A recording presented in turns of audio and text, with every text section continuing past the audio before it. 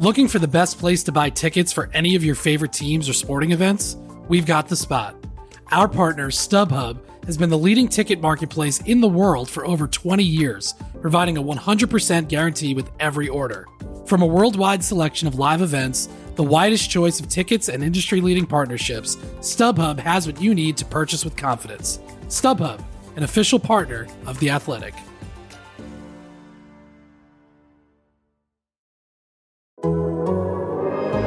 The Athletic.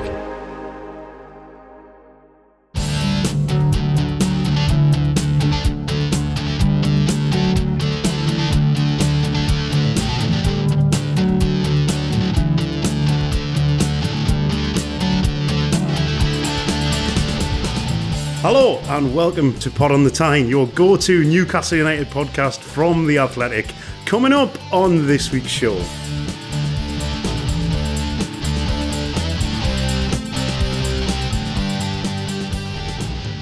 Mean Machine, a towering display from Newcastle's defence, frustrates Old Trafford.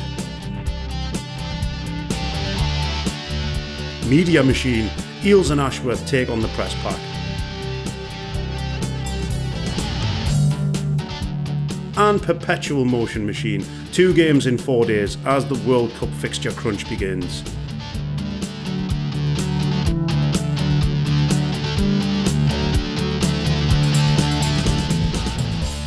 Yes, hello, this is Pod on the Tyne. I am Taylor Payne, and it's very pleasing to be able to welcome George back to the pod, even though he hasn't quite returned from the good old US of A. George, how the devil are you over there on the other side of the world? Well, I do feel like a long way away. Yes, good morning to you as it is here. Good afternoon to you, London. This is London. This is Portland calling. Yeah, I'm okay. I'm coming home later today, actually, but wanted to do the pod this week. How can I not, after all these great results? And yeah, doing all right. Missed you. You've been a huge miss, by the way.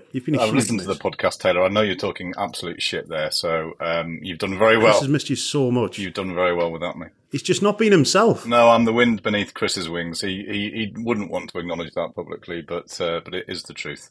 He's lost without me. Are you all right now, Chris? Now you've got your mate back. I was feeling better before I just listened to that drivel from Culkin there. It was drivel. But no, I'm good, thank you. Yeah, I was Old Trafford yesterday, and I've not returned for once, having just lost count of how many goals Manchester United put past Newcastle United. Yeah. So that was good in that sense. So yes, I'm feeling good. Good stuff. Well, I got up at 5 o'clock yesterday morning to watch that match. Started at 6 o'clock over here, so I was sitting in front of the telly on my own with a strong cup of coffee, but it's quite difficult to get used to those rhythms, the slightly different rhythms over here. But no, it was great, just great to be able to do that. And yeah, exactly as Chris says, see Newcastle go there and not get humiliated. Quite the opposite. I went out for a lovely walk down at the coast before the game kicked off. I thought I'd get myself all prepared, go for a lovely walk. And as I'm driving home, I had the radio on. And who would appear on the radio? Well, he wouldn't appear. He would appear in sound, making a mockery of broadcasting. It's our very own Chris Waugh. And then after the game, later on, I turned on YouTube and had a look at Eddie Howe's press conference. And who's got his massive head right in the middle of the camera? Yet again, it's none other than Christopher Waffles. You're everywhere, aren't you, Chris? Which you can't get rid of you. I did accidentally delay the start of that press conference because I forgot how to turn on my dictaphone, so I stood at the front for a good couple of minutes and they were looking at me. Yeah. He is becoming increasingly ubiquitous on our airwaves. He is, isn't he? I think this should be stopped. It's like, who are those actors, you turn the television on, that they're always in something? He's like one of those, isn't he? I know what you mean. He's one of those. You can't remember their name, but they're always there. They're always there being annoying. Yeah, absolutely.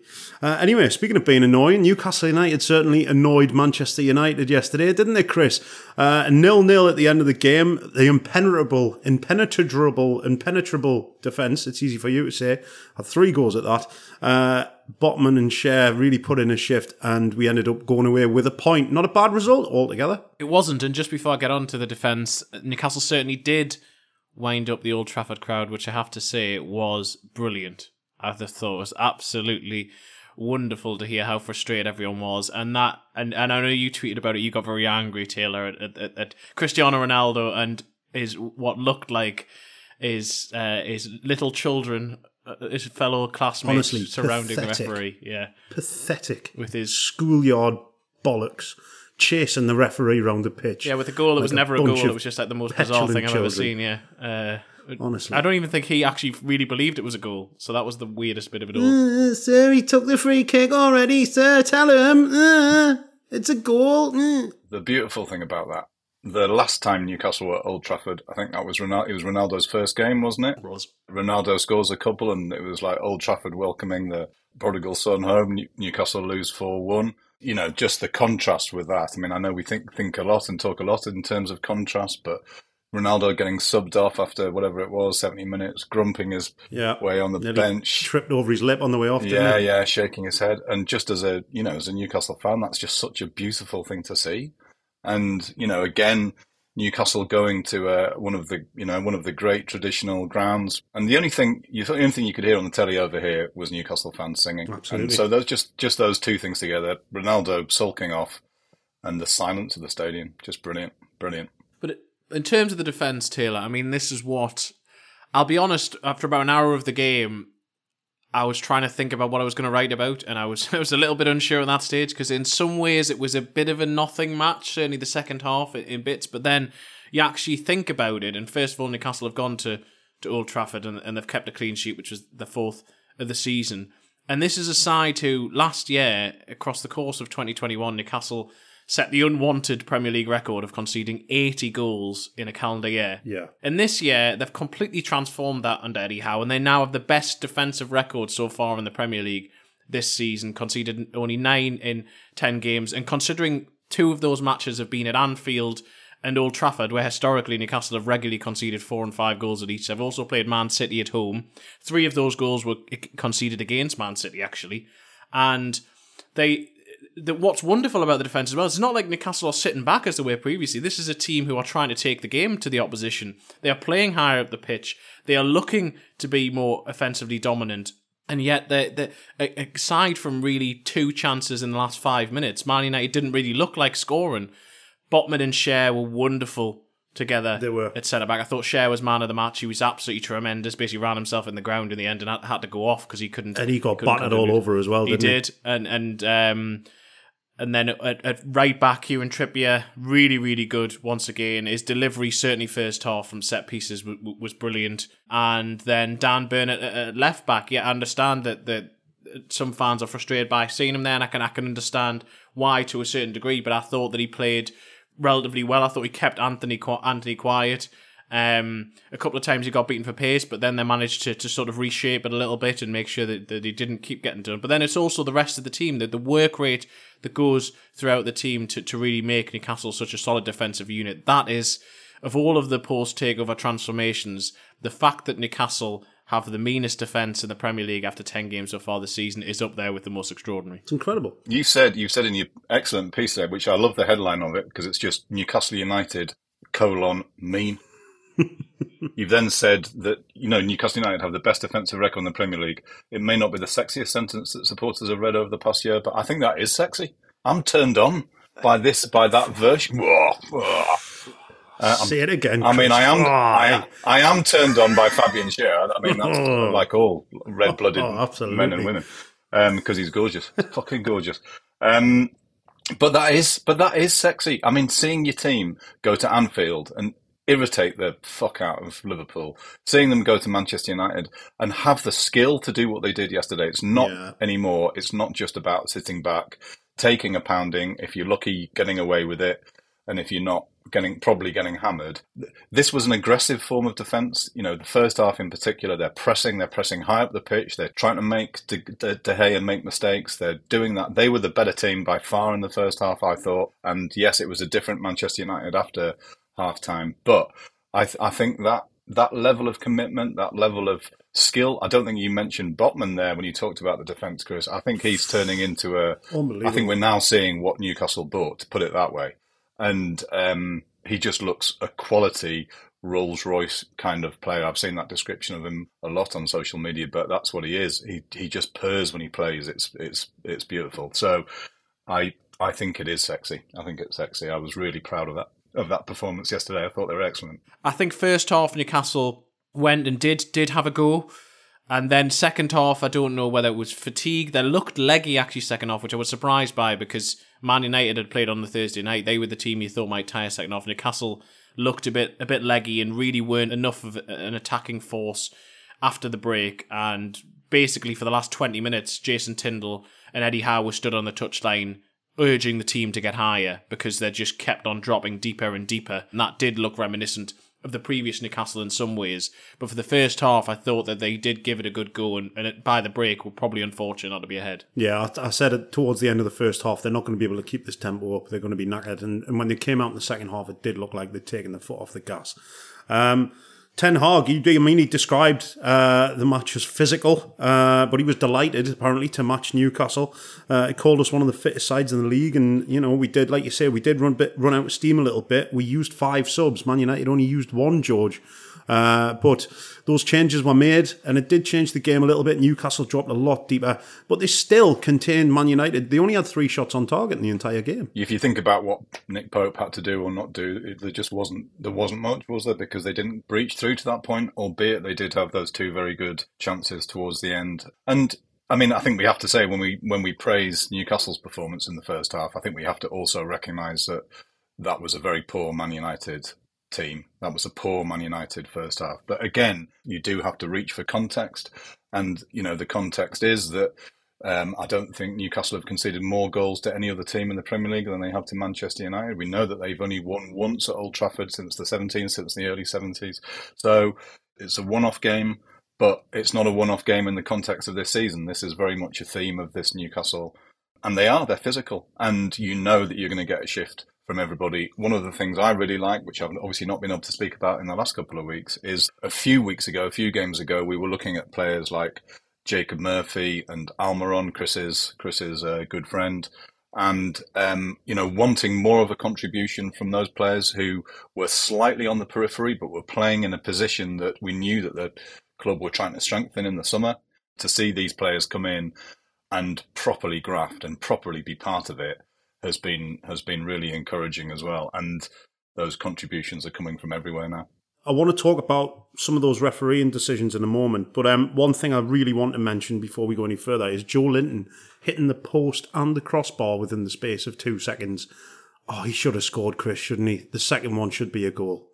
The first one's a really, really good header, actually. It's a great header. Yeah. It's instinctive, that first one. Yeah, and instinctively, Joe Linton gets there. And the one sort of defence I will give for him is that the ball is sort of, if you see the angle from behind the post, it is slightly moving to beyond the post. So he has got to redirect it slightly back to where it is. He should definitely score, but he nods it back across and it hits the post, and then Man United put it out for corner. And bless him, it would be Joe Linton that would happen to. Bless him.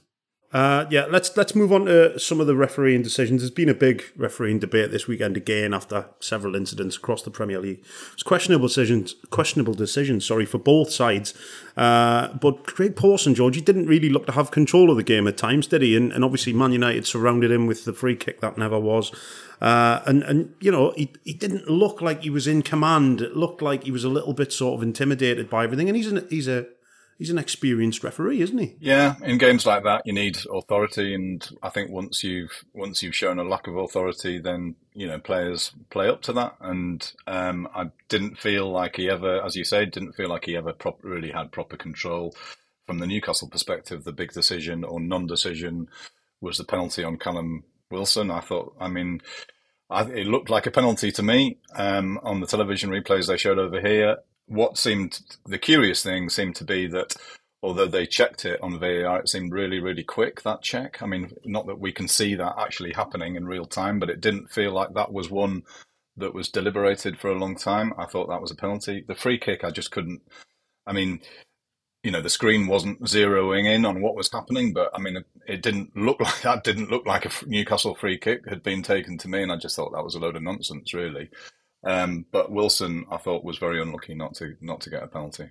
Chris, for a bit of balance, you're normally the contrarian in the group. Well, to give some defence to the referee from the angle, so the Old Trafford press box where I was looking, and it was to my right, and the first angle that I saw of it, when you first saw what Wilson did, I thought he'd lost control of the ball. I thought he'd flicked it beyond, and I thought Martinez was going to get to the ball. So I was actually following Martinez, and at that point I was thinking, I think he's lost control of the ball. I'm not sure. I didn't really see the full contact, but I thought, he's lost control of the ball. He's sort of gone down.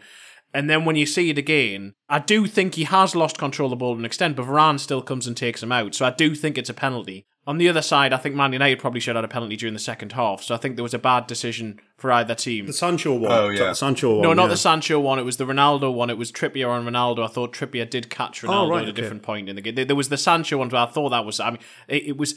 If he hadn't dived as much, yeah, he I think it lifted his feet been, off the floor, he might have got a decision there. And just quickly going back to the free kick, the most ridiculous thing about that was the reason that Newcastle had the free kick in the first place was because Cristiano Ronaldo was miles offside and knew he was miles offside, touched the ball, got it back off Sancho and scored. And it's just like, why did you touch the ball in the first place? You knew you were miles offside. Just typical of what Cristiano Ronaldo was like yesterday. But yeah, back to the original penalty. Yes, I thought it should have been a penalty in Newcastle, but I also think Man United probably should have had one as well. So we'll talk about some injuries later on, but we really missed the quality of Alan St-Maximin and Alexander Isak, didn't we? It would have been nice to have been able to bring one of those guys off the bench in the second half to give Newcastle a bit more impetus, wouldn't it? Yes, I think it would have been. I mean, St-Maximin, there was a lot of... Before the game, I mean, the news had leaked, but before that, a lot of people were talking about whether he'd start at Old Trafford. I think that he probably would have brought him off the bench because I think he would have looked to start him at Everton because he'd be even more important in those sorts of home games. But yes, you again seeing Newcastle are a bit light in terms of attacking options off the bench. One of the ones to bring on was Chris Wood, and that's just, you've got to change the way that you play when you bring Chris Wood on. It's not, you can't play in the same way that Newcastle have tried to move towards this season. And obviously no Isak for a good few weeks. The one attacking signing that Newcastle made over the summer, the club record signing, they haven't been able to see enough of him. And I think what's been curious over the last few games is that actually Callum Wilson hasn't been in it really central to them. Even during the first half at Fulham he was, but then even during the 5-1 over Brentford he wasn't absolutely central. And take out the penalty that wasn't. He wasn't in the game enough, I don't think, at Old Trafford, and that's a slight concern. Is that because of the lack of service to him, though, because we're missing some of those important forward players, or is it something he's doing wrong, Chris? I think to a degree it's both. I think that Newcastle aren't finding they're getting the ball to him enough, but I also think that maybe it's just because he was out for those few weeks and he's still looking for a bit of match sharpness. I don't think he still looks fully fit. Obviously, he didn't last the full 90 again, managing him through these three games in the course of the week. And someone I'm going to be writing about before the Everton game, who I think it would help if he'd start scoring some goals, is Joe Willock, who I think has been very, very good in recent weeks. And Newcastle missed his legs for part of the game at Old Trafford. I thought that ability to show that athleticism in midfield. But I'm going to mention XG again, just to everyone's annoyance. Go for it. He has the second highest XG of any midfielder in the Premier League who hasn't scored yet this season. He is getting in the positions. He has had opportunities. Against Palace, he had 2 brilliant ones. And he's doing so much in a positive sense. But Newcastle really need goals from elsewhere. If they're not going to have St-Maximin and Isak for an extended period. I was just going to say on Callum Wilson, I mean, he's missed those 5 games. He missed 5 games with a hamstring injury. And I sort of wonder a little bit whether he's almost managing himself a little bit in matches. I know from running and having tears to my calf, happen all the time, that when you're recovering from that and you go out, there's almost this psychological thing in your head where you're half expecting something to happen. And it looks to me like he's playing a little bit like that. Slightly, I mean, maybe only by a couple of percentage points, but he's almost sort of being a bit too careful. Having said that, he needs to be careful because with the players who are out, if, the idea of Callum Wilson being out, when Isak's out, when St-Maximin is out, is not a very appealing one. They are going to rely on him. I love watching him play. I love him when he's on the pitch. He does give defenders a hard time, but it doesn't feel like this is Callum Wilson at full tilt at the moment. It doesn't. Chris, something I wanted to mention to you as well and discuss. We talked about this earlier on at the top of the show, but Dan Burn playing instead of Matt Targett at the minute. If you're Matt Targett, you've got to feel probably slightly aggrieved at the fact that you're not playing when you've just been signed. But Burn, is he doing a good enough job at left back to hold that place down? I mean, he is putting in some performances, but he does have obvious limitations, doesn't he? Well, this is something a lot of fans are talking about, and I asked Eddie Howe, first of all, about playing Dan Burn as a left back. This is at Friday's pre-match press conference, and I said, is it a position you see him playing long term? And he gave quite a long-winded answer, but basically was saying, we know he can play in that position. He would probably say that his favoured position is left centre-back, but he likes being higher up the pitch. He's enjoying playing there. And then I followed up by basically saying, so, well, why hasn't Matt Targett been playing? Now, I knew that he'd had a bit of illness during the international break, and it sort of hadn't really been spoken about enough, so that was why he was initially left out against Fulham. But then obviously Burns retained his place, and it was quite a short answer he gave to me. I don't think he particularly liked the question, because it basically ended it by saying, and the results speak for themselves, by saying we've just won 2 games, scored 9 goals in the process. Yeah, and I can see where he's come from, and I haven't been as down on Dan Burn playing as left back as I think a lot of people have been. That might be because I'm not as bowled over by Matt Targett as I think some other people are. I think he's good, and I think he's a better left-back option than Dan Burn, but I don't think he's so massively superior that suddenly he completely transforms the way that Newcastle United are when he plays.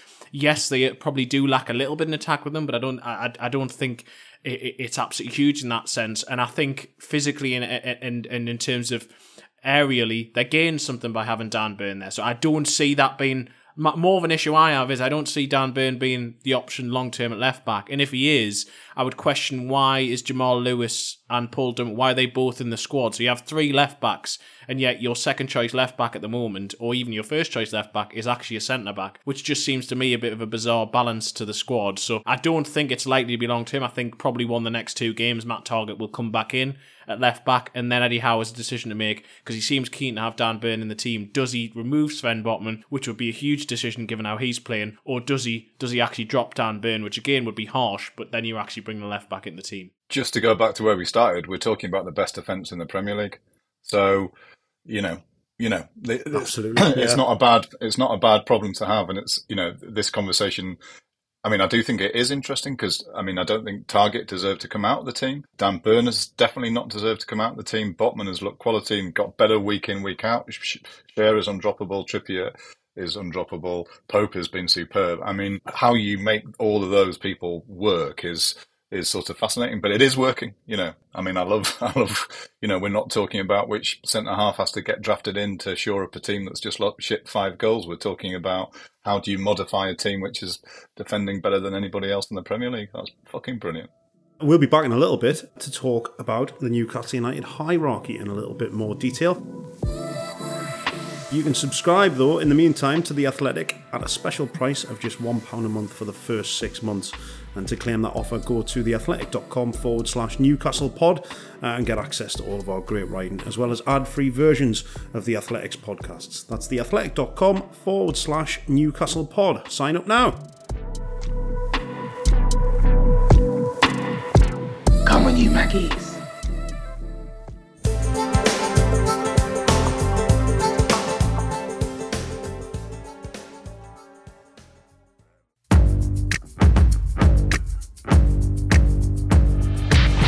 Hello, James Richardson here, presenter of the Totally Football Show. It's a show about football, and sometimes it's about life, and usually it's about an hour long. This Thursday, it's particularly about the midweek Premier League games, Ten Hag against Conte, South Coast derby dust-up between Bournemouth and Saints, and the story tradition of the all-West London Brentford-Chelsea clash.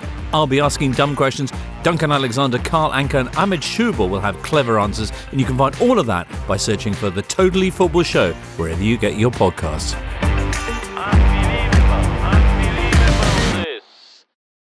Looking for an assist with your credit card but can't get a hold of anyone? Well, luckily, with 24/7 US-based live customer service from Discover, everyone has the option to talk to a real person anytime, day or night. Yep, you heard it right. You can talk to a real human in customer service anytime. Sounds like a real game changer, if you ask me. Make the right call and get the service you deserve with Discover. Limitations apply. See terms at discover.com/creditcard. This episode is brought to you by Michelob Ultra, the official beer sponsor of the NBA. Want to get closer to the game than ever before? Michelob Ultra Courtside is giving fans the chance to win exclusive NBA prizes and experiences like official gear, courtside seats to an NBA game, and more. Head over to MichelobUltra.com/courtside to learn more.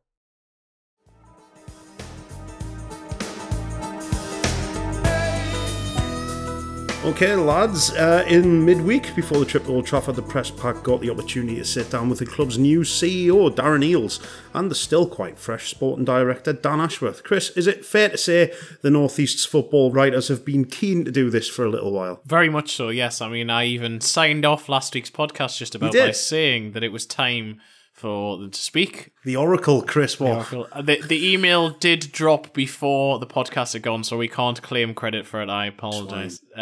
But yes, it was something which we'd been pushing for to hear from people at the hierarchy at Newcastle.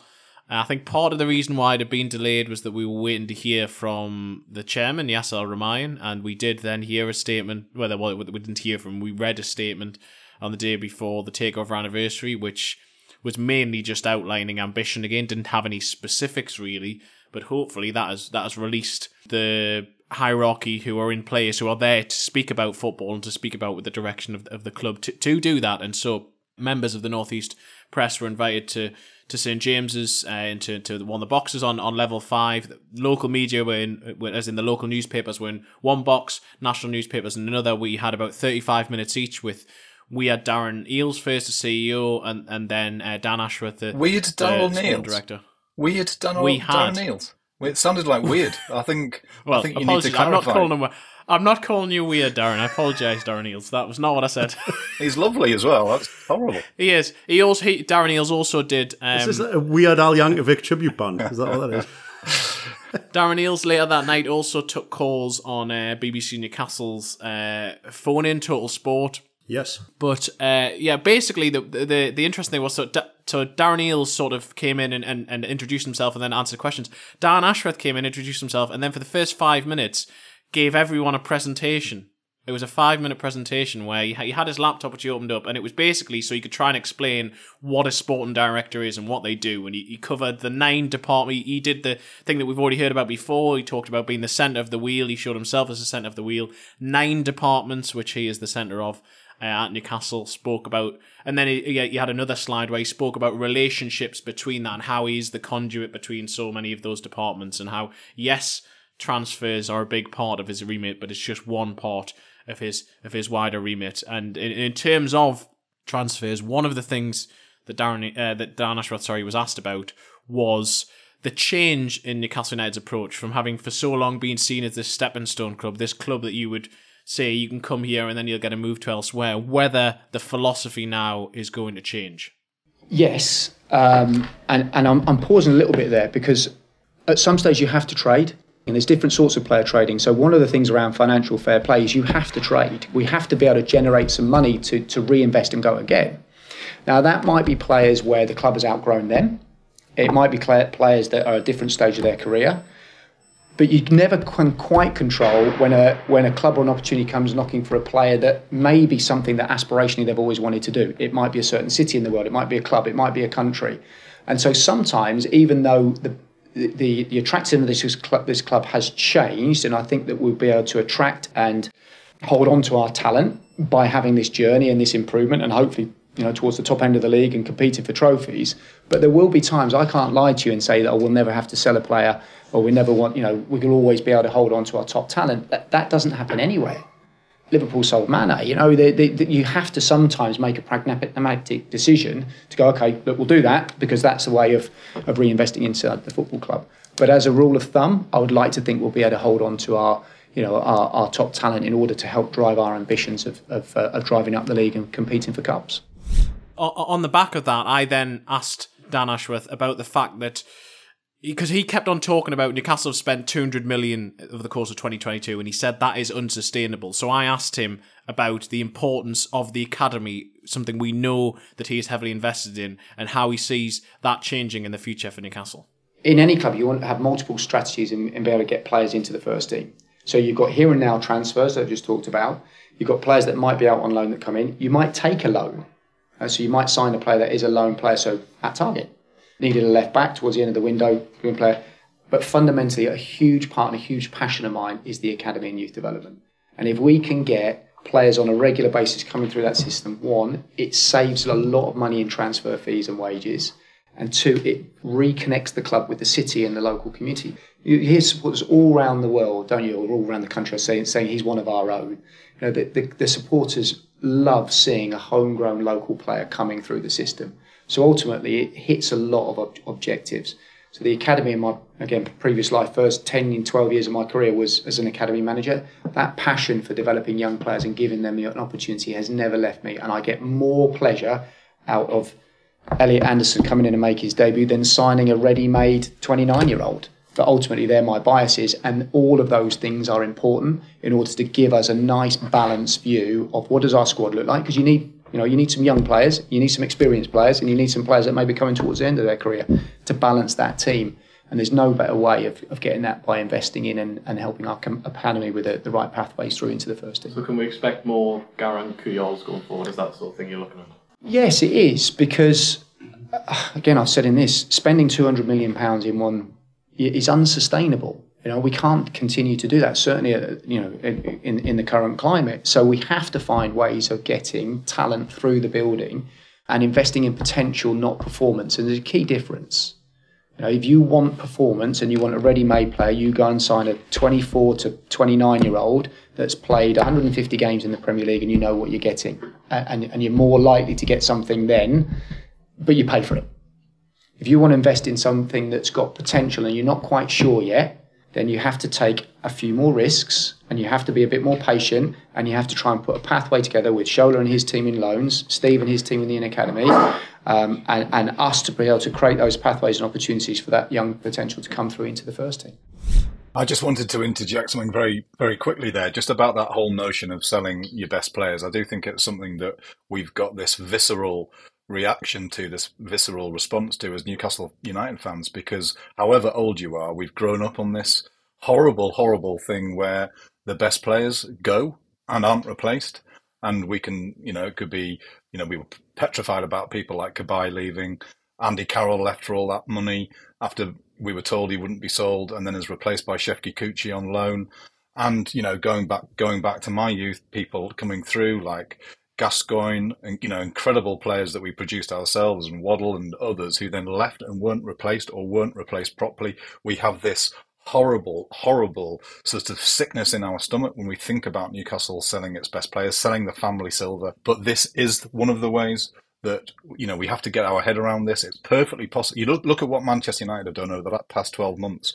They've brought in something like 200 million quid, but they've got better and they've managed to bring in Haaland. And I think we've mentioned Bruno Guimaraes as an example, and not trying to get him out of the club, but there is a chance that he becomes a Champions League player. Maybe he's already there before Newcastle are a Champions League club. And so if Real Madrid do come and offer twice as much as Newcastle paid for him, then that is something that they'll have to look at. The difference now is that I would have faith that money would get added onto the budget that was already there. And Newcastle will then get better as a result of it. Now, they've had an incredible hit rate in terms of the transfers they've brought in so far, and that probably can't go on forever. But you would have a faith that Newcastle would use that money, invest it sensibly, and get better. As I say, I don't want Bruno to go. I love him, but I'm using that as an example. It's quite possible that, until Newcastle are a top 4 club, that this is the situation that they have to face. And all clubs do it now. All clubs do it. And just to clarify, Dan Ashworth was asked specifically about Bruno Guimaraes and whether he would leave, and he said, we do not want to sell Bruno. I want to make that clear. But he also made that same point. He also made the same point, actually, interestingly, about Eddie Howe, and he said, for a manager, it's very difficult because either where you are with Newcastle now, if he keeps winning so many games, then he may become really attractive to one of the very top teams as well before Newcastle are quite there.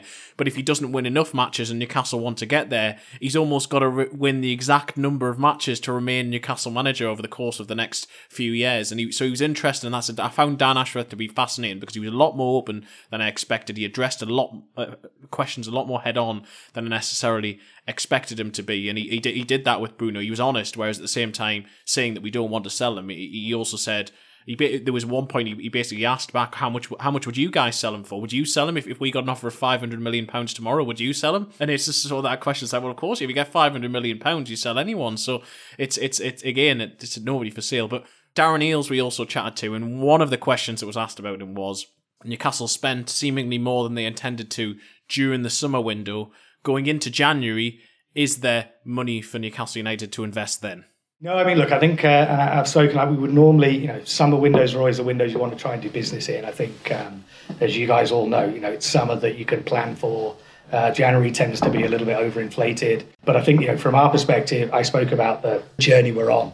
We'll always be looking at it and constantly evolving the strategy. So I think, it's a long-winded way of me saying, look, we'll always look at it, and there'll always be the potential to do things. You can always tinker with the squad if players are moving out. You can bring players in, but I think it's always going to be summer that we target from a key strategic position, just for the reasons that you have more time to bet those players in. It's interesting, Chris, isn't it? One of the things one of the things I think about when it comes to January transfer windows as a Newcastle fan, because historically we haven't kicked on when we've been in good positions.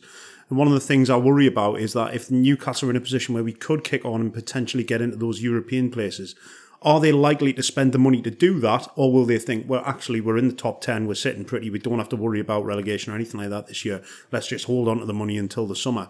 I would like to see the club actually being ambitious and going for those additional 3 or 4 spaces in the league to try and get up there. Well, if Newcastle are going to do business in January, it's not going to be dictated by a lack of ambition. It will be dictated by how the market works, who is available, is the right player available for a price Newcastle are willing to pay. And everyone I'm speaking to at the moment, the suggestion going into January is that Newcastle, as they have done the last couple of windows, are looking to be flexible. And so it's that they are not going in thinking we have to do X, Y, and Z. But they would like to do certain things, and if they can, they will look to strengthen the squad here and there. We know Eddie Howe still wants a right-sided forward and he wants a midfielder. They're the 2 priority positions at the moment, and it may be that rather than sign the player who they think can be the long-term number 6, for example, that might come next summer rather than in January if they think that the right player is not available at the right price. But if they think we can add 1 or 2 players here and really can get into Europe, and the right players are available, Newcastle, I am confident, will go and do it. That is the ambition. It's not going to be for a lack of ambition. It's just they will not act just for the sake of acting. They will act if the right deal is there at the right price. It's just really lovely and refreshing to hear people talking about Newcastle United from a strategic point of view. What's a strategy? Exactly. What is a strategy? But it's really nice. It's really nice to hear them talking about the plans and about going forward. And actually, it sounded like they've got a coherent plan and a coherent strategy going forward into the future. I feel like with those 2 guys, the club is in fairly safe hands. Obviously, things can go wrong and things can go right. But listening to the plan, we sound like a proper, sensible, grown-up football club. And I've never heard that before from Newcastle United. I think that's really important. They were very much aware of the need to talk. And as Chris said at the start of this section, really what it took to break the logjam was for some semblance of a strategic statement to come from the chairman. It was felt that it wouldn't be right for the new people to talk publicly and openly without that having happened first. I think it's been really important because I think we were getting not to a dangerous position, but a position that we were quite familiar with under Mike Ashley, where the only person speaking publicly was the manager. I think that put too much pressure on Eddie Howe, really, answering questions, whether it's about sports washing, whether it's about transfers, whether it's about all sorts of things around the club. And really, others should take the strain for a lot of that stuff. And so I'm really pleased. And yeah, I mean, I don't know Dan Ashworth at all, really. I've met him. I wasn't around for this thing this week. I have met Darren Eales a couple of times and spent some, quite a bit of time in his company. I really like him. He's got big ideas and he's very open. And it's just it's just hugely encouraging that they have these people of substance and stature there who will also keep fans engaged and up to date with what's happened. As Taylor said, to have strategy, you've got on one side you've got Dan Ashworth, who is basically he's the brains behind the footballing project. He controls all sporting matters, but equally as important in so many ways, we keep talking about commercial revenues. We keep talking about how much Newcastle need to grow their revenue streams coming in. And one of the things that Newcastle need to do is to make sure that they do grow that. And one of the areas they're going to do that with is through commercial deals, including with PIF. And actually, Darren Eales tackled this head on, and he admitted that Newcastle will look to, where possible, allow PIF to, he said, quote unquote, open doors for them. And he believes that within the Premier League's restructured rules, that Newcastle can still have some very good deals from that. So a little bit of breaking news, just literally as the podcast was going live, which is always the case, isn't it? Normally they wait until after we've hit record and then drop stuff. But Peter Silverstone has been appointed Chief Commercial Officer for Newcastle United. He's raced his way into pole position for that job, Chris. And that's a bit of news that we weren't expecting today. Don't shake your head at my puns. That's it's not even your stuff. pun, it was Ollie's. It was the producer's pun that you've stolen from me before. Don't give away the magic of recording. Don't be giving Ollie credit for this. Well, yes, so this is a positive appointment, a new position that Newcastle United did not have previously, and it is to bolster that sort of commercial department. We had written about it, George and I, in our piece that a chief commercial officer had already been appointed and that the announcement was going to be imminent. And that's hugely positive news. And it was a lot of, as George mentioned before, a few of the things that we mentioned that are going to be priorities going forward were discussed with Ashworth and Eales. The potential expansion of St James's Park, the potential to have maybe a headline sponsor of St James's Park, something they would address the fans with first if they were going to be St James's Park powered by a company potentially. They would discuss with fans whether the commercial benefit of that outweighs this whatever misgivings fans may have, and explain to them why they would think about doing it. And at one point, Darren Eales even said, we may have to go to Australia one pre-season and that might get you a backup left-back. It was just interesting to hear that sort of, the fact that he said backup left-back as well. Newcastle United backup left-backs, it's just like, usually it would be, under Mike Ashley, God knows what it would have been to sign a frontline centre-forward, because you don't have one, never mind a backup left-back. We already have 9 backup left-backs. Well, exactly. We don't need any more. That's the last position we need to go to Australia for. Yeah. But also, I mean, Dan Ashworth was talking about the time that it would take to rebuild the squad. And also, as George and I were saying, that the sort of investment this year is seen as unsustainable. So it was good to have some of what we'd written about reconfirmed in that sense, but also to actually hear people speak on the record, people at Newcastle United, the vision that they got, so that going forward, we can see whether that has been delivered upon, that people can be held to account as that as well. It's not just Eddie Howe who is speaking. And actually, Darren Eales, again, was asked about that, and he said, well, part of the manager's remit is they've got to speak twice a week, both before and after a game, and so he will be the one who speaks the majority of the time. But if he and Ashworth can do a little bit of the heavy lifting behind the scenes and address some of these issues, they will look to do so. And so hopefully going forward on a sort of semi-regular basis, we may hear from one or the other. And just very briefly, we talked at the top about whether being good defenders was sexy or not.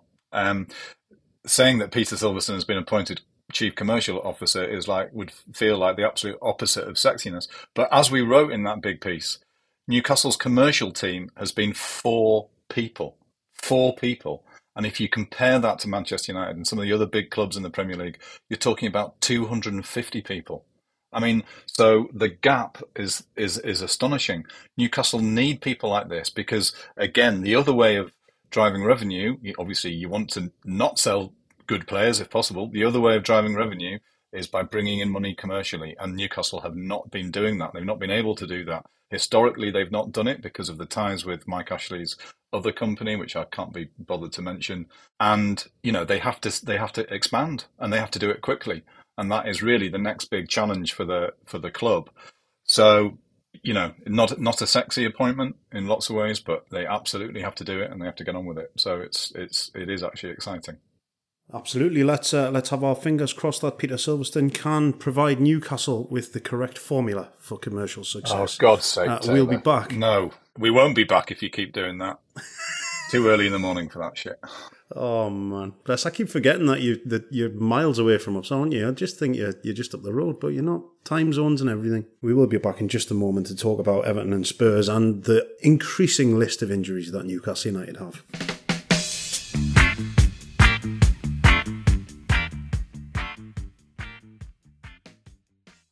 Looking for an assist with your credit card, but can't get a hold of anyone? Luckily, with 24/7 US-based live customer service from Discover, everyone has the option to talk to a real person anytime, day or night. Yep, you heard that right. You can talk to a real human in customer service at any time. Sounds like a real game changer if you ask us. Make the right call and get the service you deserve with Discover. Limitations apply. See terms at discover.com/creditcard. This episode is supported by Season 3 of FX's Welcome to Wrexham. Celebrity owners Rob McElhenney and Ryan Reynolds' small-town Welsh football club has finally been promoted into League 2 after 15 seasons in the National League. Dedicated staff and supporters celebrate the city's return to glory while bracing for the newfound challenges that come with being in a higher division. Will Wrexham AFC stand up to the challenges and rise again into League 1? FX's Welcome to Wrexham premieres May 2nd on FX. Stream on Hulu.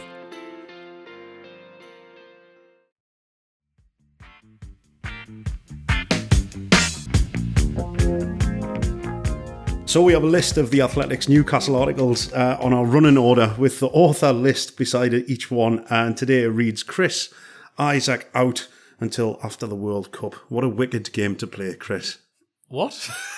Chris, who hates music, has no, and is far Chris, too young. you don't know who Chris Isaak is. I have no idea what that means. I got it. Blue Hotel. What a great song. Wicked game. What a great song. What a wicked game to play along with you. Oh. Are you all right, George? No, I was just having a slight seizure. But Chris, you don't know who Chris Isaak is, do you? No. Blue Hotel. I love a bit of Chris Isaak. Well, Chris, I'll tell you what, I'll never fall in love with you, if that's your kind of attitude. Right. Wow. More seriously, though, lads, we do have several games to play coming up soon and several injury problems as well, Chris. We've got a little bit of info from Eddie Howe about the well-being of Alan Saint-Maximin and Isak as well, but it's going to be difficult without them, isn't it? Yeah, I mean, the reports going into the game that Saint-Maximin and Isak had respective setbacks, and I asked Eddie Howe about it after the game, and he said, yes, he described them both as huge blows. So Alexander Isak has re-injured the thigh that he had initially suffered the problem on when he was away with Sweden. It's the same issue, and basically Howe said it's probably likely that Newcastle are not going to see him back in a black and white shirt before the World Cup break in the middle of November. And then with Alan Saint-Maximin, he has redone the hamstring injury, which is a minor injury in some ways, but he's done it now 3 times, so he's re-injured it twice in the same way. And so Howe said that if it had just been that injury of its own accord, he might only be out for a few days. But instead, what they're going to have to do is they're going to have to be very careful. They're going to have to manage him back from this injury, and didn't really give a time scale. So I think it's going to be a course of weeks before we see Alan Saint-Maximin as well. And given how important both of those are in attacking sense to Newcastle, it really is it's a blow given the number of fixtures they've got to navigate between now and the World Cup still. Absolutely. Everton, you would think that would be a winnable game, George. Spurs a little bit more tricky, though. Yeah, absolutely. Look at all these games now. You don't look at any of them with a sense of trepidation or concern. Absolutely. I'll be back for the Everton game. Really looking forward to seeing it. Feels like it's been a while. Yeah, it's the squad does feel narrow at the moment, or that's maybe not the right word. The squad feels skinny. That is the concern. Can it get through a week like this one where it's three games in 7 or 8 days? That will be a test, but no, you just look forward to Everton as a winnable game, definitely. And then you look at the Spurs game as a good challenge, as somewhere that you know Newcastle will go, and fingers crossed will put up a fight. I'm just very excited about that. And just on a slight positive injury update, it was Jonjo Shelvey was on the bench at Old Trafford, and that is positive seeing back. Obviously, he hasn't played yet this season due to a hamstring problem. He's come back slightly sooner than expected. Howe said afterwards that he would have been keen to bring him on in many ways, someone who could have provided that pass, but he has to be a little bit careful and can't rush him back. So I don't know if we'll see him against Everton or against Spurs, certainly not starting, but he will play a part hopefully before the World Cup, and that gives Newcastle another option. It may allow Bruno Guimaraes to get higher up the pitch if Newcastle change things around a little bit and play Shelvey as a sixer in the course of the next couple of weeks. So that is, the fact that he's back is a huge positive, because he was very important to how Newcastle revived themselves during the second half of last season. Can I just check, Chris, is Fabian Schär okay as well? I need to know. Fabian Schär is okay, yes. It was mainly cramp, I think, towards the end of the game, but he is fine, and he should be available. He took a right shoeing, didn't he, against Man United, and he fell down that little stupid hill that they've got behind that goal as well and nearly broke his leg. I was raging at that. Yeah, and Newcastle had to defend a corner with 10 men because of it as well. I know. It's disgusting, honestly. Anyway, I think that's just about it, chaps. Anything else to add before we finish things off? No. Good. I think we've done enough, haven't we? One last thing before we go, and I will quickly do this, a little dedication. Today's podcast is dedicated to Joe Allen, also known as the Jarrow Elvis, who sadly passed away this week. A titan of the Northeast entertainment scene, let's call him that. Oh, Sheffield's gone, where's it good, doggies go, and Lomo and Ocean, Boulevard Road, but if dogs have a heaven, there's one thing I know, oh, Sheffield's a wonderful home.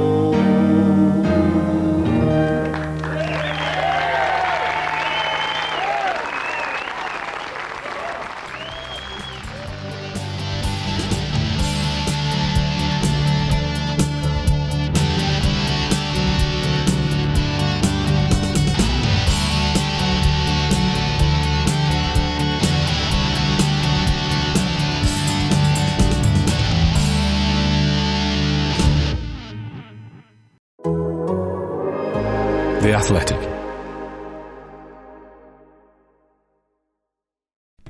As you've probably heard by now, we've teamed up with BetMGM this season. We'll be using BetMGM lines to make all of our picks, and we'll have special offers for our listeners each week. If you haven't signed up for BetMGM yet, use bonus code The Athletic, and you'll get a 1-year subscription to The Athletic, plus up to a $1,500 first bet offer on your first wager with BetMGM. Here's how it works.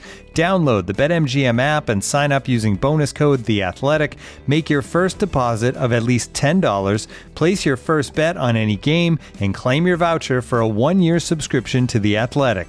See BetMGM.com for terms. U.S. promotional offers not available in D.C., Mississippi, New York, Nevada, Ontario, or Puerto Rico. Gambling problem? Call 1-800-GAMBLER. Available in the U.S. Call 877-8-HOPE-NY or text HOPE-NY 467-369 in New York. Call 1-800-NEXT-STEP in Arizona. 1-800-327-5050 in Massachusetts. 1-800-BETS-OFF in Iowa. 1-800-270-7117 for confidential help in Michigan. 1-800-981-0023 in Puerto Rico. First bet offer for new customers only in partnership with Kansas Crossing Casino and Hotel. Don't forget, if you haven't signed up for BetMGM yet, use bonus code The Athletic, and you'll get a 1-year subscription to The Athletic, plus up to a $1,500 first bet offer on your first wager.